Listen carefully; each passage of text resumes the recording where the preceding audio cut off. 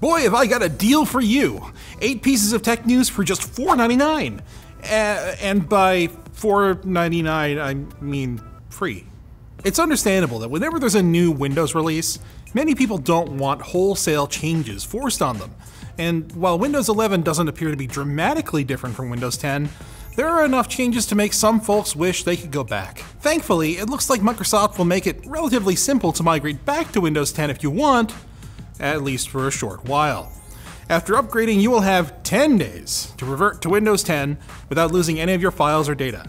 Not a ton of time, but definitely more than the 0 days we got with the last major Windows rollout. To do so, all you need to do is go to the Update and Security section of the Settings app and select the option to revert to Windows 10.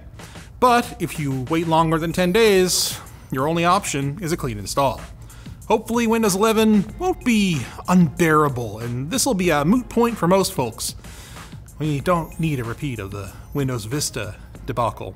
You know what, just switch to Linux. Users cheating in online games has long been an annoyance, and the tools used to detect and ban them have caused problems of their own as well. Just ask anyone who's run Linux. But now there's an even more irritating layer to the war involving cheaters, honest players, and developers: machine learning.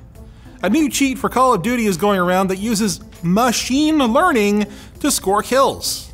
As long as the player just points their weapon close to the intended target, the cheat can virtually guarantee a kill by using AI to line up the perfect shot. Aim assist bots have been around for a long time, but this one is overpowered since it uses the aforementioned machine learning. And it can even be used on a console by connecting it to a PC, notable since consoles have typically been less vulnerable to cheating. Activision is trying to get the site that's distributing it taken down, but in the meantime, don't be surprised if one of your online opponents seems inhumanly good. We haven't seen an update to the iPad mini since 2019, that's a while ago now, but that might be changing this fall, as a report from Bloomberg says to expect the biggest redesign ever of the mini version of Apple's flagship tablet. This comes on the heels of noted Apple insider Ming-Chi Kuo missing on his prediction that we'd see the new iPad mini in the first half of this year. But it looks like we won't have to wait too much longer.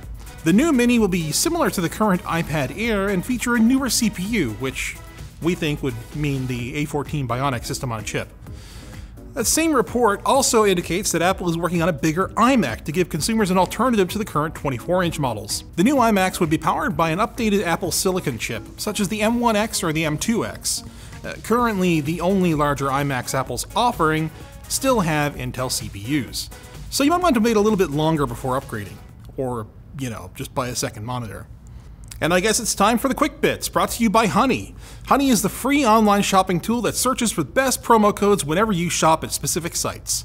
Those of you who downloaded Honey from our link have already saved over $100,000 in the past few months.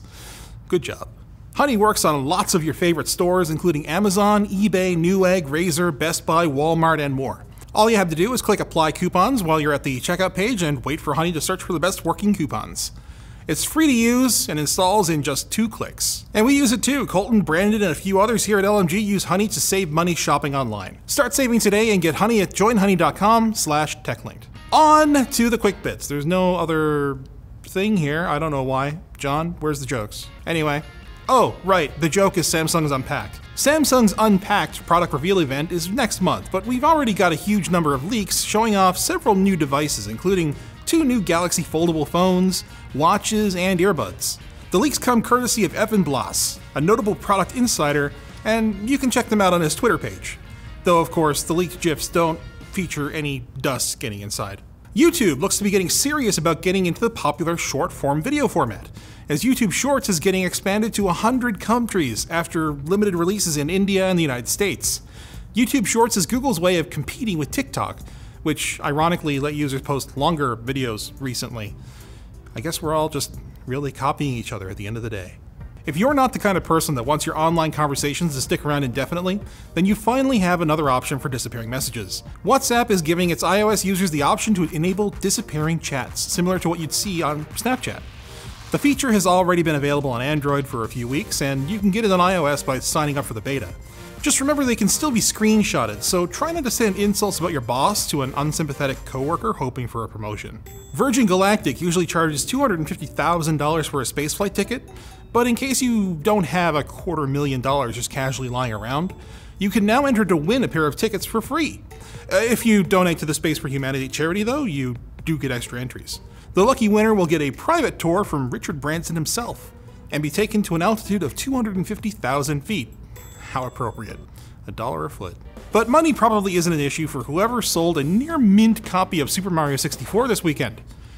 I thought it was Legend of Zelda. Oh yeah, that's further down. We're getting spicy now. A sealed in-box copy of the venerable Nintendo game sold for $1.56 million, just a few days after an early copy of The Legend of Zelda got to around 870,000. The copy had a 9.8 rating, so the buyer will get a game that is basically exactly as it was when it hit store shelves in 1996. I just hope they don't do anything stupid like, actually play it.